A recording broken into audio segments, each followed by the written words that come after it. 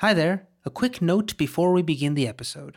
Did you know that Atlas Lingüe has its own audiobook with exclusive and brand new material? It's called Atlas Lingüe, The Layers of Language Behind Everyday Life. In this audiobook, we share additional exclusive commentaries on each episode with brand new insights and examples on the subject that we can't stop thinking about: how humans translate everything that comes their way. Also remember, when you buy Ochenta's audiobooks, you're directly supporting our independent audio series productions. So find Atlas Lingüe, The Layers of Language Behind Everyday Life on Libro.fm, Apple Books, Google Play, Storytel, BookBeat, and on your favorite audiobooks app. I'm Sandra, and I'm just the professional your small business was looking for. But you didn't hire me because you didn't use LinkedIn Jobs. LinkedIn has professionals you can't find anywhere else, including those who aren't actively looking for a new job, but might be open to the perfect role, like me.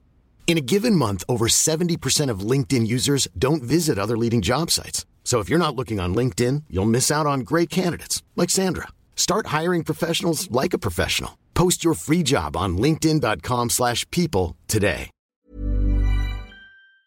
Hey everyone, I'm Luis Lopez, host of Atlas Lingüe, and this is an audio version of a video we've produced as extra content for our third season.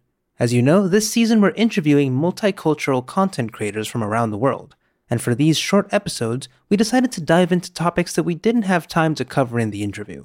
You can also check out the video versions of these episodes on our Instagram, YouTube, and TikTok feeds, where you can also find more from our other shows. Thanks!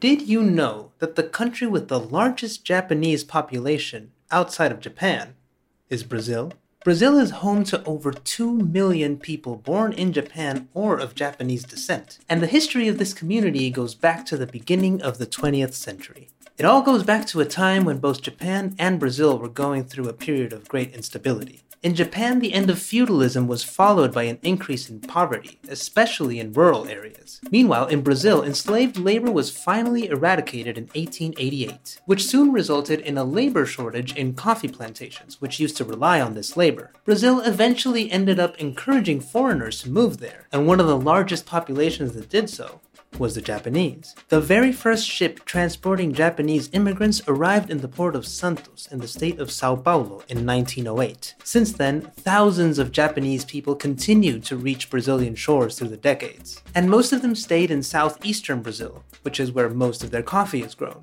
Now, these migrants didn't have it easy. From the beginning, they suffered from culture shock due to the difference in language, religion, clothing, and food. And sadly, there were several efforts by the Brazilian government to make them assimilate into the general culture, the worst of which was during World War II. During those years, they were heavily monitored, prohibited from speaking Japanese in public, and from traveling without permission. However, in the following decades, the situation changed for many Japanese Brazilians. As Japan became more economically successful, so too did this community. Of course, most of the Japanese Brazilian population nowadays is third or fourth generation Brazilian, and a lot of them are either bilingual or actually speak only Portuguese. Culturally, they're Brazilian, but they continue to celebrate their Japanese roots in many different ways. The city of Sao Paulo actually has a historic Japanese neighborhood, and it's called Liberdade, and it's famous for being the cultural hub of the Japanese Brazilian community. And on Sundays, there's a market in the main square where you can get great Japanese food. For our third season of Atlas Lingüe, we interviewed Kenzo Mizumoto, a Japanese Brazilian content creator who lives in London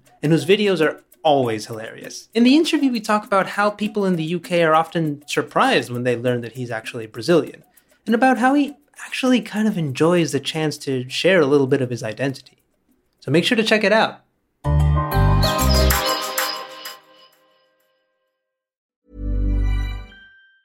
Hey, it's Danny Pellegrino from Everything Iconic. Ready to upgrade your style game without blowing your budget? Check out Quince. They've got all the good stuff, shirts and polos, activewear, and fine leather goods, all at 50 to 80% less than other high-end brands. And the best part? They're all about safe, ethical, and responsible manufacturing. Get that luxury vibe without the luxury price tag. Hit up quince.com/upgrade for free shipping and 365-day returns on your next order. That's quince.com/upgrade. Hi, it's Luis here, and I want to tell you about a show we've been listening to called the Pulso Podcast. There are a lot of podcasts that cover Latino culture and news, but this is one of the first we've heard that really utilizes the through line of history to provide more context and nuance to our stories. From the halls of Congress to the stages of Broadway, even the food we consider to be American, Latinos helped build this country, and we're not going anywhere. Yet most podcasts are still lacking Latino representation behind and in front of the mic. The Pulso podcast is a Latina-hosted, Latina-produced show that explores untold stories and unheard voices shaping the experiences of nuestra gente. They've covered topics from beauty standards and gender equality to mental health and food origins. And did you know that there is an official Spanish version of the Star-Spangled Banner? Or that a team of Mexican lawyers changed the future of segregation laws in the 50s? To hear more, check out the Pulso podcast on Apple, Spotify, or wherever you get your podcasts.